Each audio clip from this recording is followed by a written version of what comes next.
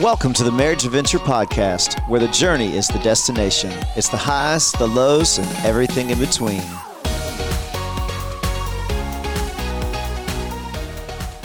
Well, what's going on, everybody? Hey, we are so thankful you're joining us today for this episode of our podcast. This is episode 2 in a 3-part series we're doing on one of our favorite topics, and that is sex. Yeah.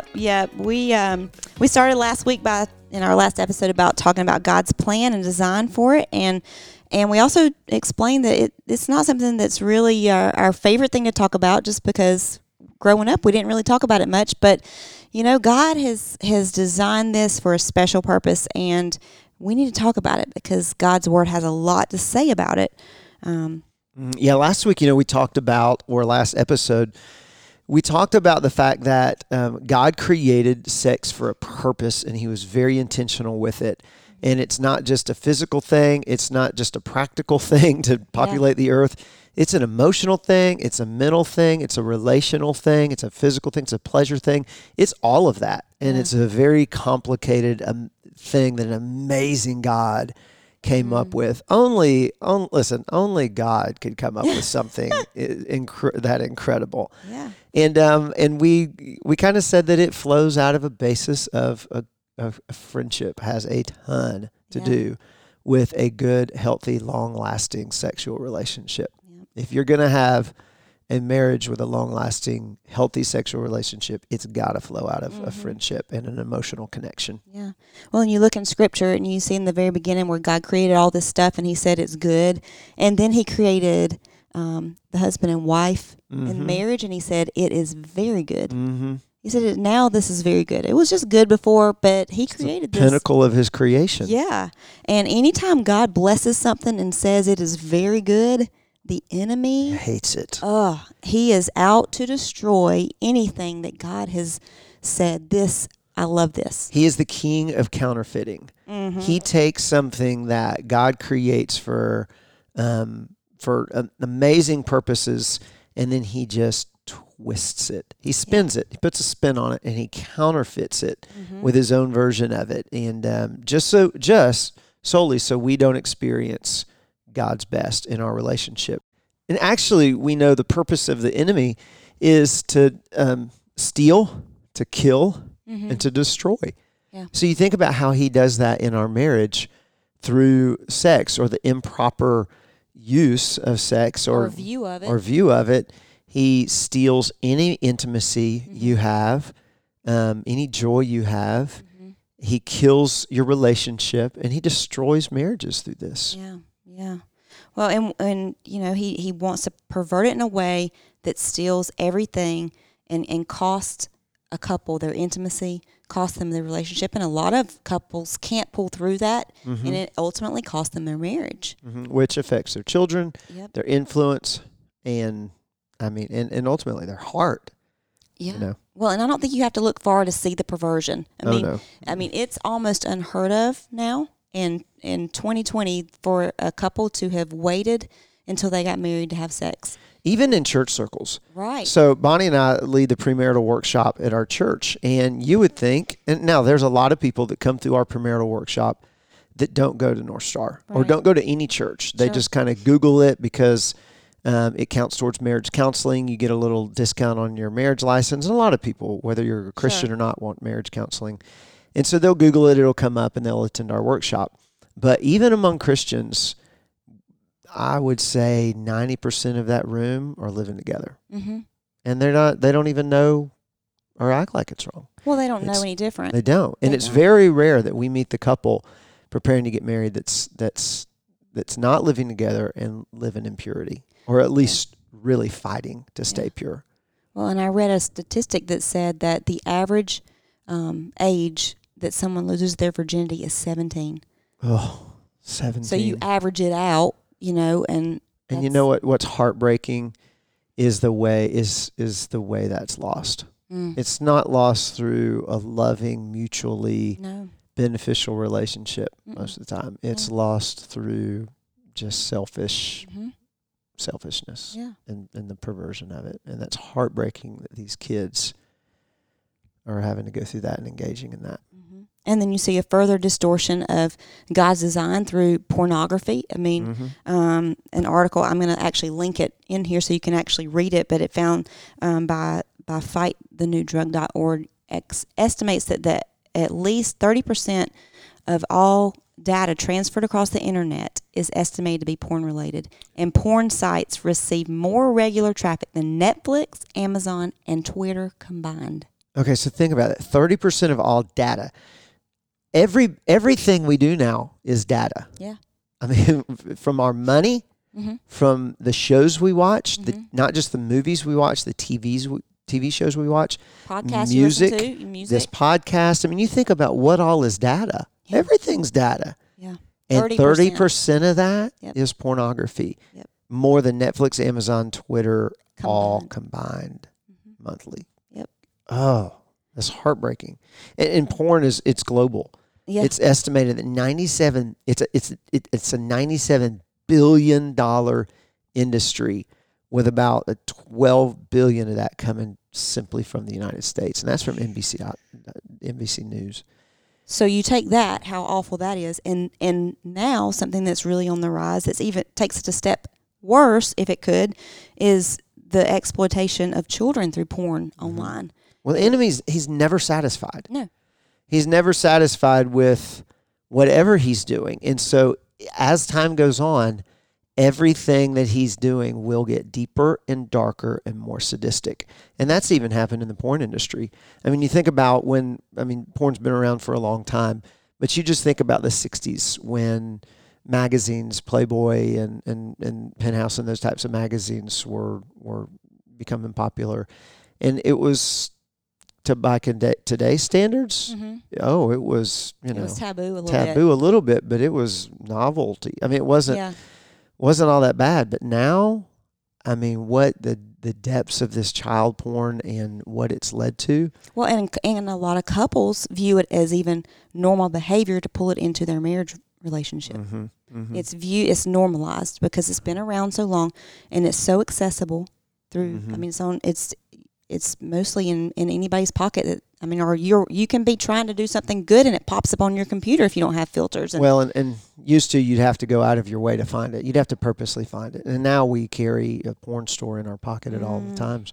But when couples bring this into their marriage, or when one of the two engage in it, what porn does, and we'll do another whole podcast on pornography, so we won't dive too deep into it here, but porn rewires your thinking. It rewires the way you view things, the way you view yourself, the way you view people, just as sin does. Sin does that. But pornography does it in a very deep and dark and disturbing way. And if you talk to anybody that has been freed from the slavery of pornography, they'll tell you, I started thinking this way and this way, just evil, sick thoughts, because it rewires your thinking about sexual relationships and about intimacy. And then when you bring that into a marriage, it's devastating to it. Yeah. So, but what else does that? How else does the enemy pervert it? Well, he one-ups it even further, and gosh, recently it's just been heartbreaking. I can barely even read the articles because it just hurts my heart so much as a mom. Is the trafficking, the human trafficking, and as if just pornography wasn't bad enough, and then child pornography, and then just now, I mean, just it's deeper, darker, almost it's unfathomable. It's hard to even talk about. But there was a Fox News article in June 2019 that said that the United States was ranked as one of the worst countries in the world for human trafficking, and George Rogers, co-founder of the United States Institute Against Human Trafficking, was quoted in that same article as saying, "The United States is the #1 consumer of sex worldwide. So we are driving the demand as a society for human trafficking." It's heartbreaking. I saw the other day a hidden camera where some undercover police officers were in what was to be a deal, where one of the human traffickers was dealing and pointing girls out. I got 3 girls, age 14, your boss will really like, yada, yada. I got, man, they're great. I mean, it almost wanted to throw up. Yeah. And that's just the way the enemy has It's perverted it, and you can't just step a little bit into right. it. You can't go into the shallow end of this because Yeah. he's not satisfied with that. Yeah. And if you play around at all in these realms, it's like the ocean, man. It drags you under without you realizing it. And so you got to stay on dry land. Well, and so there's no wonder with all of the perversion that the enemy has towards something God created to be beautiful and undefiled between a husband and wife, the enemy has perverted to this point that God has given us all these warnings in Scripture, these flashing red lights about sexual immorality, and we ignore them. We play around with them. We start, we're like, oh, it's no big deal. In high school, kids are it's no big deal anymore to lose their virginity young, and then or couples dating, it's casual. Well, because parents are telling them when you feel like the time's right and you feel comfortable, do this, and that's a lie. It's and God's. Well, the enemy always wants us to think God is keeping something from us. It's the same lie he sold to Eve in the garden when he said, hey, did God really say you shouldn't eat of that fruit? Because he doesn't want your eyes open. Yeah, he knows that you'll be like him. And God, at the core, he's trying to make us think God is not good and he's not for us and he doesn't want the best. And so in this sexual relationship, he wants us to think God's withholding something from me. There's this great thing out there for me, and it's not his way. It doesn't need to be his way. He's cheating you. But we've got to understand that God designed this as a gift for us, and it's not that he's given us these warnings to keep us from it. He wants to keep us for it. And it's something that's a gift that he's designed for us. Yep. The Apostle Paul in Hebrews 13:4 tells us to honor marriage and guard the sacredness of the sexual intimacy between a husband and a wife. God draws a firm line against casual and illicit sex, and that's in Hebrews again 13:4, and it tells us to honor and guard. So when you guard something, you think what you do. If you're standing guard, you're keeping watch. Yeah. It's not a passive thing. It's a very active thing.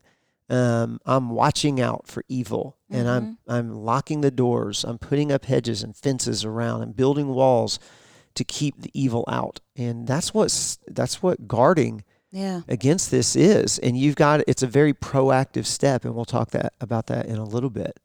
But God wants our intimacy to be protected and held in high regard. And guys, it's worth it.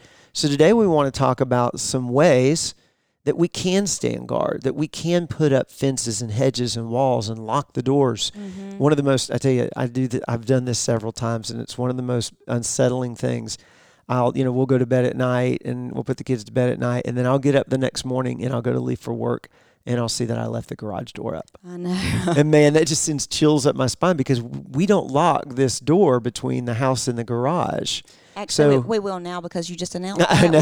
I'm deadbolting it and everything. But so I know my house has been unlocked and vulnerable. Forget what's in the garage. They can get in my house very easily. Yeah. And to know we do that in our marriage every day if we're not taking these steps to guard against the evils. So here are some things that we feel like are very important that we need to guard against.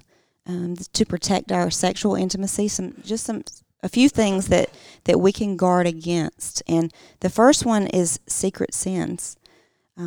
That's past and present sexual sins that maybe we've committed. We need to guard against those things, those secrets, those sexual secrets that we might have, whether it's maybe undisclosed past relationships that you feel like, man, I just should have told them about this. We've been married 5 years and I never told them this. Yeah, I remember, when we first got married, that was actually when we were dating. That was one of the first things we did, was we just kind of, everybody does things in dating relations. I don't think God intended us to have long-term dating. No. I just really don't. I look back on my life, and the only thing I want to change from my past or I would do differently, every bit of it has to do with dating relationships. And so that was something that we confessed to each other when we first started dating. Yeah. And and there was a lot of forgiveness there. Forgiveness was given, and that was really healthy, I think, for our relationship getting going. Yeah. But a lot of people live, like you said, Bonnie, a lot of people live in guilt of that, an oppressive guilt, and the enemy and that's what he does, doesn't he? Mm-hmm. He tricks you into sin. He pulls you deep, dark into it, and then he holds it over your head. He holds it over your head and weighs you down with this guilt. Yep. The rest of your life. And it's just evil. Mm-hmm. And then maybe there's even more, other things that you might need to confess, like we talked about pornography. Mm-hmm. Affairs. Or even something that you think's that's simple and innocent, like maybe it's a social media relationship you have with somebody from your past, or somebody in an inappropriate relationship with someone at work. Maybe it wasn't an affair, but maybe it was not honoring to your spouse. Yeah. Or you feel like anytime you've got this thing in your gut that's like, oh, I don't know if I want to tell my spouse that. That's a surefire way to know you need to tell your spouse about it. Yep. And it's not right. No. And you've got to take, you have, like we said a minute ago, you've got to take a proactive step towards putting these literal walls, firewalls in place. Because like we said, 20 years ago, if you wanted pornography or you wanted something like that, you'd have to go out of your way to purposely get it. Nowadays, we all have about 10 different things in our house that can access porn. Yeah. You think about everything in your house that can access pornography. Yeah. Anything that has the internet. Your phone, your phones, your computers, your tablets, your TVs, all that stuff. Yeah. And then your kids have those too. And so listen, I just say to everybody, whether it's a temptation or not, if it's not now, it will be. And if it's not to you, it will be to your kids or your spouse. So be proactive and put filters on there. And there's several filters out there. Custodio is the one we use, spelled with a Q-U-S-T-O-D-I-O, Custodio. And Bonnie, you hold all the all the passwords for that. But even it gives accountability reporting as well. So anything on my devices report to you, and anything on anybody else's report to me. Yep. So we know what's there, and that's one that doesn't just report on things you've seen. It blocks things you attempt to look at. So you can get on there. You can set parameters and you can set timers. You can also see what websites, and this is great if you have kids too. It's great if you have yourself. See how long I've been on Facebook or YouTube. Yeah. It tells you how long you've been on those sites, but it also blocks those things from coming up, and it sends you a real-time text that tells you these sites have been, have been activated. Yeah. And there's several more, and we'll put an article that kind of reviews those and a link to that in the show notes as well. But guard against those things that you might be tempted to do or look at or listen to or people talk to in secret. Mm-hmm. Secret sins can destroy your intimacy. Yeah. We put we've said this before on the podcast. We put locks on our doors. We put fences around our yards. We put alarm systems on our homes. We have LifeLock on your computer over your identity. Yep. Why do we think that our purity and holiness is not worth putting barriers in place?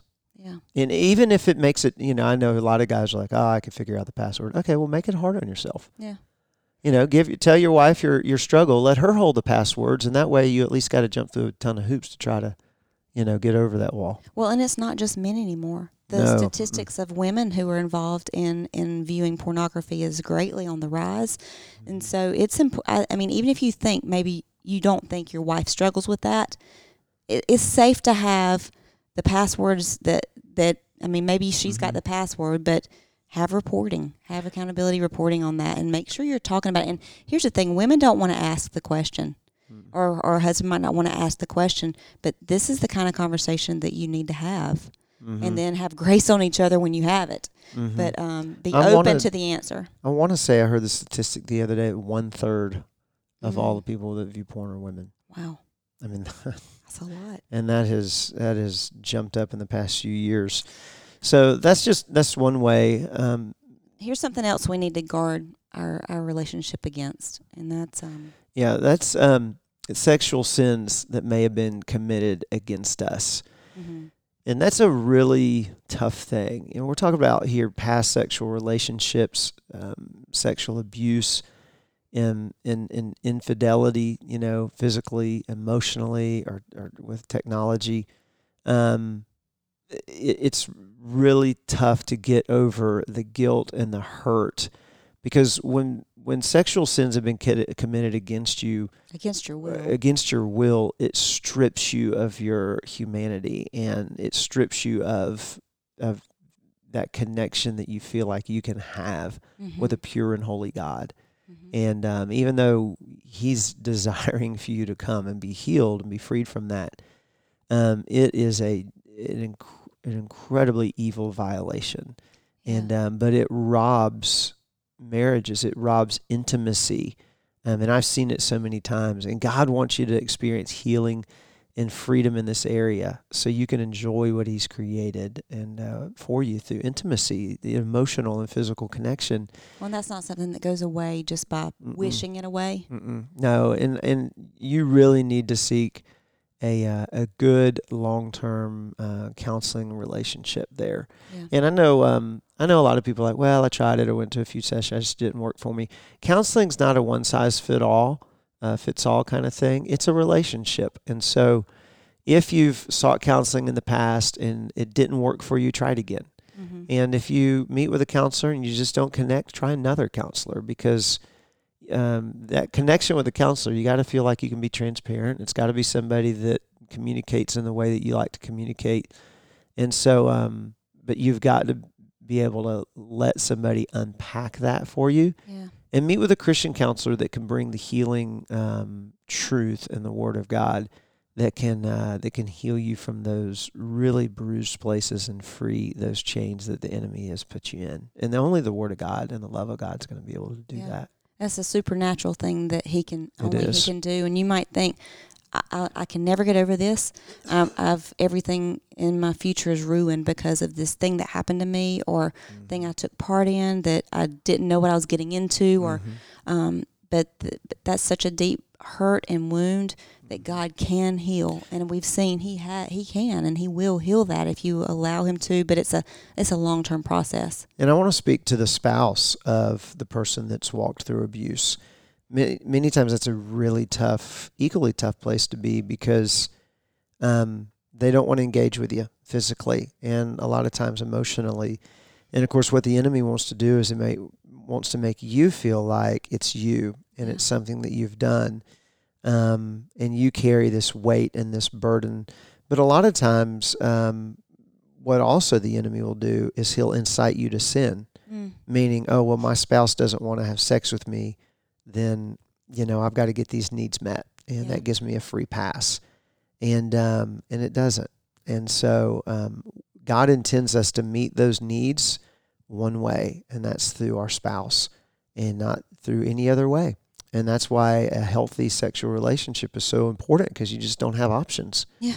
And not healthy ones. And so don't allow the enemy to lead you into a place of sin. You may need to seek out a counseling relationship as well. Yeah. With a trained counselor that can help you process that and walk you through Scripture that can heal those places in you, those broken places. Mm-hmm. So what's the third way?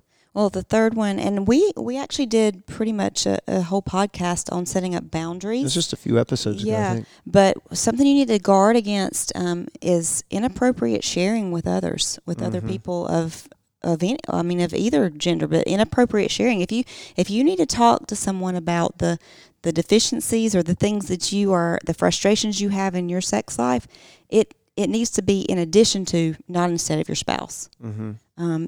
This conversation about the things that you're not feeling fulfilled, or things you would like more of or less of, or things you don't like or do like in your sexual relationship, that's a very private, personal conversation that's important and very difficult to have with your spouse, but it needs to be had with your spouse and not with other people. No, and listen, not everybody has a great ability or feels comfortable in putting words together in a conversation and sharing their thoughts, especially when it's something as tough as this topic. And sometimes you do need to have a conversation with someone before that happens with your spouse to seek counsel on it, or to seek guidance, or just to to run it by them and say, hey, what do you think? How should I approach this? How should I phrase this? Should I even have this conversation right now? Mm-hmm. And that is best done with maybe a pastor that you feel real comfortable with, like we said, a counselor or a mentor, someone that's maybe walked through it before, Mm-hmm. A godly friend. Don't go seek out your worldly fun friends to have this conversation with, but somebody that you can trust. Maybe, we speak against having those conversations with a relative, but if it's issues in your marriage, we say don't have that conversation with a relative. But if it's something that you feel like, hey, I've got a really godly father, or I've got a godly brother, or sister, and this isn't dragging them into the middle of an issue. This is them giving me some counsel on how to have a tough conversation. Then, that might be something that you could do. But you never do it with someone of the opposite sex. Yep. That's the biggest thing. That's the biggest thing we need to say about inappropriate sharing with others, is that it's not ever appropriate to be having this conversation with someone of the opposite sex that's not your spouse. Mm-hmm. Mm-hmm. Because what does that do? It opens your heart up. You're being vulnerable. You're letting this person know of the deficiencies in that area, and that's opening the door to them to say, Uh-huh. Yeah.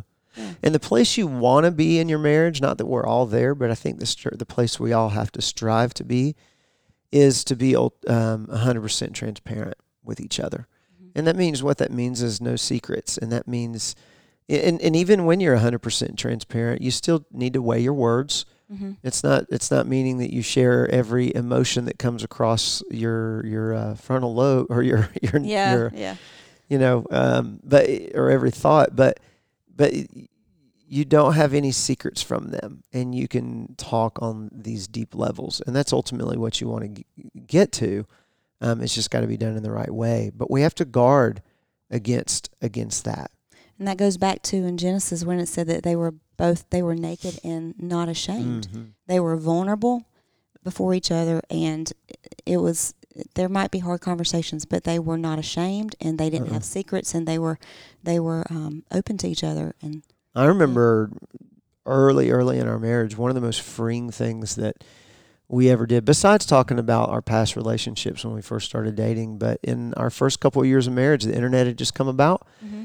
And I had looked at stuff online, and one of the most hurtful things to you, but one of the most freeing things to me, was when we had that talk and that came out. Because now I knew, I remember the deep sense of relief that I had. Mm-hmm. It was also matched with the deep pain that I had. Yeah. But the fact that I knew the devil can't keep this in the dark anymore. Yeah. And that's what he wants to do. Now it was brought out into the light, and God brings things out into light to heal it. And I knew I had a partner in it, and I've felt ever since then that you've been a partner with me in that, in that battle.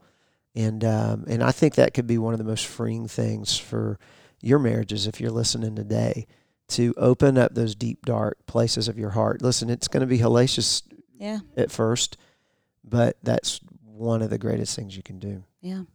Well, and all of these things, it speaks back to just protecting what God has said is sacred and set apart and pure, and it's a good thing. It's very good. And in Song of Solomon 2:15, it says, "Catch the foxes for us, the little foxes that spoil the vineyards, for our vineyards are in blossom." Catch the little foxes, the little things. Back then, they had vineyards that would be, they would make wine from that. They would have, it's a great amount of produce and all these things, and they would protect those vineyards. But in the night, if they weren't careful, these little tiny foxes would slip in unknowingly, and they spoil would spoil the whole crop. And if you don't watch out for those little things that you think aren't a big deal, sin starts somewhere. It comes in sneaky. Okay, so because the world will tell you they're all not a big deal. Oh, yeah. No, it's not a big deal. Yeah. It's not a big deal. Well, I have to say, earlier in this podcast, we were about 5 minutes into recording this podcast, and something happened. So you don't know, because I went back and I edited it out. Yes. But we had to press pause because last night, I'm sitting out on the back porch doing some work. Bonnie comes in and says, "Hey, there's a lizard in the kitchen, and it ran underneath the fridge. Now, Bonnie's not afraid of lizards, but she's deathly afraid of snakes. And anything that moves kind of like that and has a wiggly... They're really close to that. They're related enough. I don't like them. Enough. And so I'm like, he's under the fridge, and she said, and I'm like, so you want me to come in and move the fridge? And well, I said, he'll come out eventually. And she said, that's what I'm afraid of. And so I just left it. Yes. And Josie couldn't hardly go. I didn't tell you this, but she couldn't hardly go to bed last night. And I said, why? She goes, I'm afraid that lizard's going to come in and get in my mouth. And I'm like, baby, I think your mouth is the last place he wants to go. And so I'm surprised she slept. Oh, gosh. And so she probably slept with a mask on. Yeah. But anyway, which you should be, because there's a coronavirus. You should sleep with masks. Right. So anyway, we're in the middle of this podcast, like 5 minutes in, and Bonnie's eyes get big, her mouth drops open, and she can't say another word. And I'm like, what? And so I press pause. And I look over and I saw the lizard. It was over by the door, and I'm like, you got to get it now. It might be the only chance we get to get this thing out of the house. Get him. But it's that little, even a little tiny lizard came in and disrupted my peace. Yes, he did. Upset me. But we lock our doors and we try to keep things out of our house that could cause us emotional damage. And it can be a little lizard or a little fox. Yeah, but we got to keep those things out of our marriage. We got to lock it down and say, you know what? It's just not worth it to have this one little thing come in. It's not worth it to have this Facebook friend that it's not a big deal, but maybe it could be. And if we're defending it, then there's a real question there. Yeah. Yeah. So, so definitely put locks on those doors, man, of your heart and of your marriage. And so that would be our first action point. You need to have a conversation about how you can protect your relationship, protect your sexual intimacy. Even if you don't have issues. Yeah. Even if you're not tempted. Listen, man, it's knocking at the door. Yeah. And so lock all those doors. And then have that conversation, and then to decide together on a filter for your devices. And listen, you may say, oh, well, those things don't work. Well, listen, make it tough on yourself. Yeah. I'd much rather get rid of my phone and get rid of internet altogether if it meant never having another struggle. Well, and if you protecting my marriage. If you don't have a filter, you don't have to look for it. It's going to pop up and ask, oh man, we've got filters, and people comes up in friendships like requests and stuff. Well, the thing is it knows your age, and it knows who, your demographic. And so to men, it's going to be throwing ads of it, because it's an entity, right? It's going to be throwing ads that are inappropriate your way. Yes. So anyway, decide together, put filters on your devices, and then tune in again next week. And that'll be our last episode in this conversation, because we're going to talk about ways that we can fulfill and serve each other in the sexual relationship. Yeah. And that was going to be good. Yep. So anyway, well, listen, thanks so much for joining us on this episode, and we will see you next time. Have a great week. Thanks for listening. Don't forget to subscribe to this podcast. Then head on over to Facebook and Instagram and give us a follow. Have a great week.